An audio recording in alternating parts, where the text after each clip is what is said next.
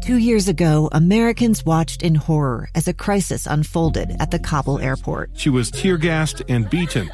Images of thousands desperate to escape Taliban oppression filled our news feeds. More than 80,000 Afghans made it to America. But the story didn't end there. It was very cold. There was no power, no heat. Who would help our newest neighbors? I'm Andrea Smartin. In Stranger Becomes Neighbor, you'll hear the stories of some remarkable refugees who left their homes and their dreams behind, only to start over from zero. Their only possession was 3 blankets. And you'll meet Americans who stepped up to help them. You want me to come when you deliver your baby. What can one person do in the face of an international disaster decades in the making? That's Stranger Becomes Neighbor. Find us at kslpodcast.com. Follow us on Apple Podcasts or anywhere else you listen. Florida is a toss-up while Biden leads Pennsylvania. The polls seem to agree Biden has a lead nationally, but there is a route for President Trump to be reelected. ABC News political consultant Steve Roberts joins us live on the KSL Newsline with more on those critical swing states. Boy, a lot about this election day, Steve, sounds much like 2016 to me right about now. Actually, it sounds like 2000 to me, because I think that one of the more likely scenarios here is that it's going to come down to one state, Pennsylvania, and with a lot of controversy and a lot of conflict over not only who voted, but who counts the votes and using what standard. If Trump's behind by about 5 points in Pennsylvania, but that's a doable margin. And Biden has made some mistakes in Pennsylvania. His comment about closing down the oil industry really hurt in western Pennsylvania, which is a big energy-producing area. And secondly, I think the civil unrest in Philadelphia over the weekend, all it takes is a couple of blocks burning and a couple of kids throwing rocks, and Trump ads can make this feel like the whole city's in flames. And there are a whole lot of, in the middle of the state of Pennsylvania, there are a whole lot of aging white men who have not been to college, the core of the Trump constituency. And if Trump holds Pennsylvania, that means that Biden's got to win at least one other state that Trump won in 2016 to pull this off, and the election suddenly gets a lot closer. What about the Sun Belt and the possibility of Biden taking any of those states? Well, that's real. I think Arizona is a state that has been moving from red to blue. It's a state with a significant Hispanic population. Although Biden has not maximized his turnout among Hispanics, it's still an advantage. You've got a Senate race, a very contested Senate race in Arizona where the Democrat Mark Kelly, the challenger, is heavily favored to win. So it's entirely possible. If Biden loses Pennsylvania but wins Arizona and everything else stays the same, he's at exactly 270 votes, the bare minimum it takes to win. So it is. Look, some of those Sun Belt states are moving in the Democratic direction. States like Texas, Georgia. It's not just that there are rising minority votes in all those states. It's also an influx of people from other states, particularly educated folks who have come for high-paying jobs in the tech industries and the booming economies of the Sun Belt. So the question is whether there are enough of them to tilt the basic conservative character of the state. But yeah, the Sun Belt's in play, but probably one election cycle away from really turning blue. You mentioned that this feels a little like 2000 to you. We're all hoping and praying we don't end up back at the Supreme Court here. We sure are. And there's one critical difference, and it's not a good one. In 2000, there was a certain respect for the process. Let's remember, even though Democrats felt very bruised by this 5-4 ruling by the Supreme Court, which closed down the counting in Florida, made George Bush president, Al Gore conceded the election, and Al Gore and the Democrats basically said, we don't agree with the process, but we accept it. 20 years later, my sense is that the trust in the process, the trust in the system is much lower. We're a much more polarized country. The notion of the Democrats conceding the way Gore did if this election were decided by the courts, I just think is much lower. I think the possibility for a very basic unrest and instability in the country is much greater than 20 years ago if, and it's a big if this election winds up being decided by a court decision and not by the voters. We'll be following tomorrow. Steve, it's good to hear your voice, and be well, please. Steve Roberts, ABC News political consultant with us on KSL News Radio. 7:09 means it's time for us to get a look at Triple Team traffic, and it's brought to you by Mount America's free online and mobile banking tools. How we doing, Andy?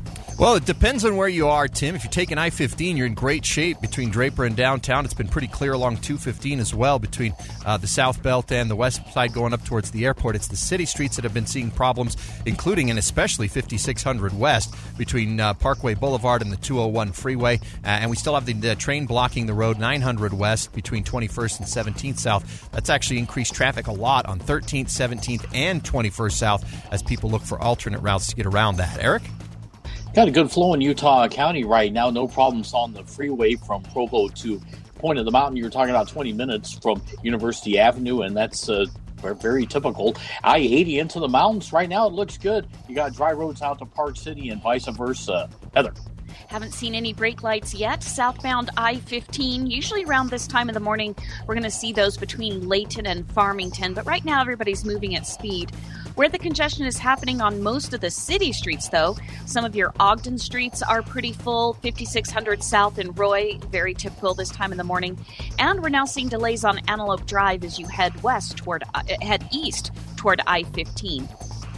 Any Hour Services, electrical, plumbing, heating, and air. If you've been putting off repair or maintenance projects around the house, they can help.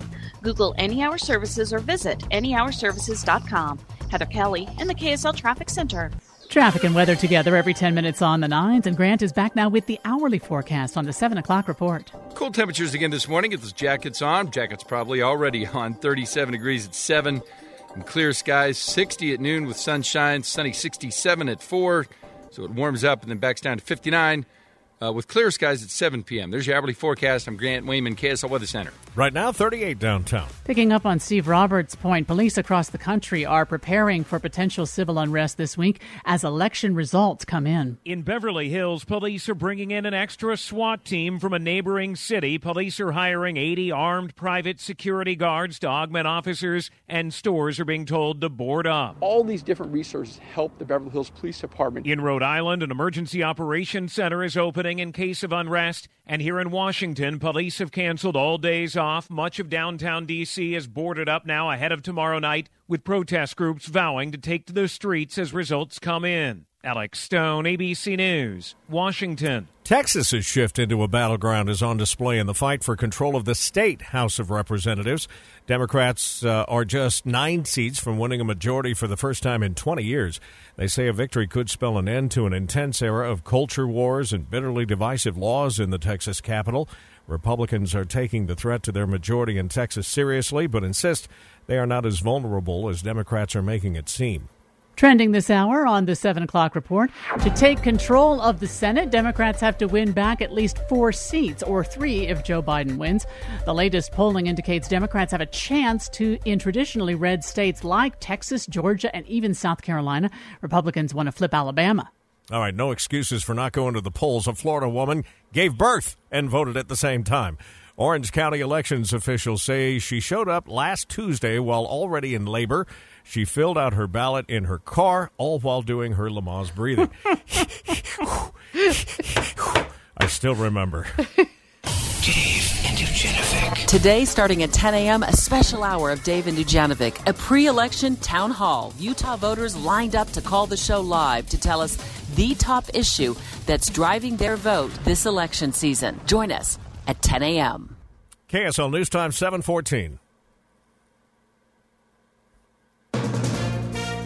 From ABC News, I'm Sherry Preston. President Trump and Joe Biden making their final pitches across the country, even though nearly 100 million Americans have already cast their ballots. If Biden and Harris get in, the economy will collapse and our country will go into at least a free fall, but probably a depression. They want to raise your taxes. We only have 2 more days. 2 more days we can put an end to this presidency that is, from the very beginning, sought to divide us, to tear us apart. States like Florida, Georgia, Texas, and North Carolina have a lot of mail-in voting, and they have already begun counting the ballots. Other states, however, have not. ABC News Chief White House correspondent Jonathan Karl. There is so much vote by mail, and in several of the key states like Pennsylvania and Michigan, they won't even begin counting most of those votes until Election Day. So the talk of the president declaring victory prematurely, saying that he's got a lead, well, it's quite possible that early in the night that Joe Biden's the one with the lead. ABC's Marcus Moore is in Texas. There have been some complications with voting. Republicans are trying to get a federal judge to throw out more than 100,000 ballots because they were cast at drive-through polling stations in the Houston area. They are arguing that violates state election laws, and an emergency hearing is set for this later this morning. If a judge decides to throw out those votes, that means all of those voters will have to go back to the polls. ABC's Victor Oquendo is in Florida. 29 electoral votes up for grabs here. The president knows that he needs to carry the Sunshine State in order to win re-election. This is a state he's visited more than any other, a place that he calls home. He was back here again late last night for another rally. The last time that former Vice President Joe Biden was in town, he said that if Florida goes blue, it's over. Germany, the latest European country to invoke a partial shutdown because of COVID. Italy has also announced new restrictions, and there could be a second lockdown across Britain as well. You're listening to ABC News. All right, let's go in depth here. We've heard it for many years. It's the economy, stupid. Historically, a bad economy is a major hurdle for an incumbent president to overcome during an election. So how do most people think the economy is doing? KSL News Radio's Paul Nelson has this in-depth look. And as we begin the new year, our economy is booming, wages are soaring, workers are thriving, and America's future has never, ever looked brighter. Those statements were made back in January before COVID-19 shut everything down. And in March and April, the U.S. went through a major economic downturn. So the real question is, as President Ronald Reagan famously asked, are you better off than you were 4 years ago? Researchers at Bankrate.com asked people across the country to compare their financial situation now to what it was before President Trump took office. Is it better, worse, or about the same? For some Utahns, I've stayed working, so it didn't really affect me. And for others, I know I've actually been working more, so technically better, but once things settle, then it'll go back to the same. Analysts found that the largest group, 40% of people polled, say their financial picture was roughly the same, and 26% said things had improved. For us, our financial situation is worse. I am from a single-parent home. The stimulus for me was not a lot to get us by. So who believes things are better and who says things are getting worse? Bankrate senior economic analyst Mark Hamrick says the numbers break down predictably along party and economic lines. Those who said or tended to say that they were better were male, white, Republican, college grads, or baby boomers, and those who made $80,000 a year or more. Those who tended to say they were doing worse tended to be black, female, and in lower income groups, and more often Democrats. Hamrick says there are some people who thrive in an economic downturn and a lot who suffer. This occasion has been more dramatically divided that way than anything in our lifetime. And even though we went through the downturn, Hamrick says there were substantial gains to the gross domestic product in this year's third quarter. We lost 22 million jobs, and we've recovered about half of those jobs. Paul Nelson, KSL News Radio. KSL News Time is 7:19. Let's get another look at Triple Team Traffic, brought to you by Mountain America's free online and mobile banking tools. Andy? Traffic looking good if you're taking I-15 through Salt Lake County. Really, if you're taking any of the freeways through Salt Lake County, they're all in pretty good shape. It's city streets that I've been watching have the most problems this morning. Northbound 56 West, especially in West Valley near 21st South. The train still blocking 900 West at 1800 South in Salt Lake City. That's creating a bit of a jam here on people exiting the 201 freeway at 9th West.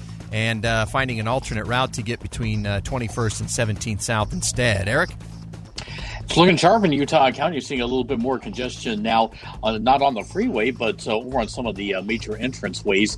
For instance, 800 North between State Street and I-15 in Orem. That's one spot. University Parkway, just a slight bit more congestion as you work your way over towards the freeway as well. But overall, it's not a bad picture down Utah County. Heather? We are still looking pretty good through Weber and Davis County. No accidents reported on city streets or your major freeways. You will see some pretty heavy traffic, though, southbound I-15, mostly between Layton and Farmington this time of the morning. You're starting to see a few backups on US 89 at your larger intersections when the lights turn red. And 5600 South and Roy is the most congested right now, trying to get over to Hill Air Force Base. When it comes to your company's employee benefits plan, don't shop just a few carriers. Shop them all with Magellan HCM. Visit shopmyplan.com. Heather Kelly in the KSL Traffic Center. Traffic and weather together every 10 minutes on the nines. We hinted that there was a big change coming in your 7-day forecast. Grant's back to sort it all out. Got a storm upon us for this weekend, but nice all week. 67 sunshine today, 67 of the sunshine tomorrow, and 69 on Wednesday with lots of sunshine. And more the same Thursday, 69, mostly sunny. Partly cloudy skies on Friday, also up to 69, and then it cools for the weekend. Rain, 54 Saturday, and snow showers Sunday, high of 38. I'm Grant Wayman, KSL Weather Center. All right, now let's check our current condition downtown. We're at 38 degrees. You've been listening to the 7 o'clock report, brought to you by Any Hour Services, electrical, plumbing, heating, and air. AnyHourServices.com. And our KSL news time is 7:21. It is time for the Dave and Dujanovic preview, and Dave Noriega is here to talk about the very special town hall you'll be having in the 10 o'clock hour. Looking forward to that, Dave. Absolutely. I think this was something that we really wanted to put together and talk to a little bit of everybody, whether it's the new college kid that's voting for the very first time to the retired military family. We wanted to really reach in and touch on the one thing that is getting them out to vote. Is there a single issue? Is there a single candidate that is really motivating people? And we really want to just tap into their brains and find out, why are they excited, or maybe even why are they dreading the vote this year? I'll be real interested, too, Dave, and I don't know if this is among your questions, to find out if it changed, if the pandemic changed the way they voted, whether they were in-person voters or whether they did a mail-in ballot. That's a great point, Tim, and I love that idea of how your perception has changed in 2020, because this is a year unlike anything we've ever experienced. So, yes, I love that idea of where have we changed, where have we adapted, and has it manifests itself at the polls. Yeah. All right. Look forward to it. That town hall coming up at 10 o'clock this morning. Dave and Debbie, of course, will be here at 9. Dave and Dujanovic on KSL. I'm Dave Cawley, investigative journalist and host of the podcast Cold. In October of 1985, a woman named Cherie Warren left work at a busy Salt Lake City office to meet her estranged husband at a downtown auto dealership. She never made it home. Cherie's car surfaced weeks later in Las Vegas. In the parking lot of a hotel casino. No one knows how it got there. Strange. It was strange. Both Cherie's estranged husband and her boyfriend raised suspicion for investigators. I kind of thought that he might have done something. But no arrests were ever made. In Cold Season 3, we dig into double lives, make new connections in the case, and examine the difficulty raised by reasonable doubt. We want answers just as much as anyone else. They have creeps like that now too, so nothing's changed. That's the new Cold Season 3, The Search for Cherie. Now available anywhere you get your podcasts.